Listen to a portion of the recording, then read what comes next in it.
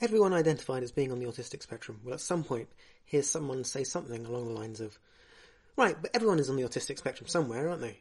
File under, shit well-meaning autistics say. At least, I think it's usually well-meaning. It's one of the things that people say to reassure autists that they're not so different, that our experiences are not totally alien to them. And that's okay as far as it goes. It's mostly okay. Everyone wants to find common ground with people they're talking to. Communication and empathy always require a certain amount of common ground.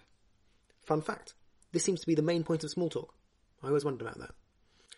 Anyway, there's a danger in overemphasising how different autistic experiences are, and things like sensory overload and meltdown are familiar to a degree to many people who are really not autistic. And yes, it's probably true in a sense that everyone is on a spectrum relating to autism.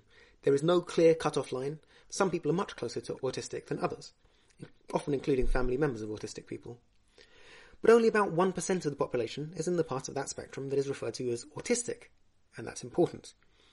People in the diagnosable zone of that spectrum generally have experiences that go way beyond what people outside of it, aulistics or non-autistics, experience, in frequency and intensity.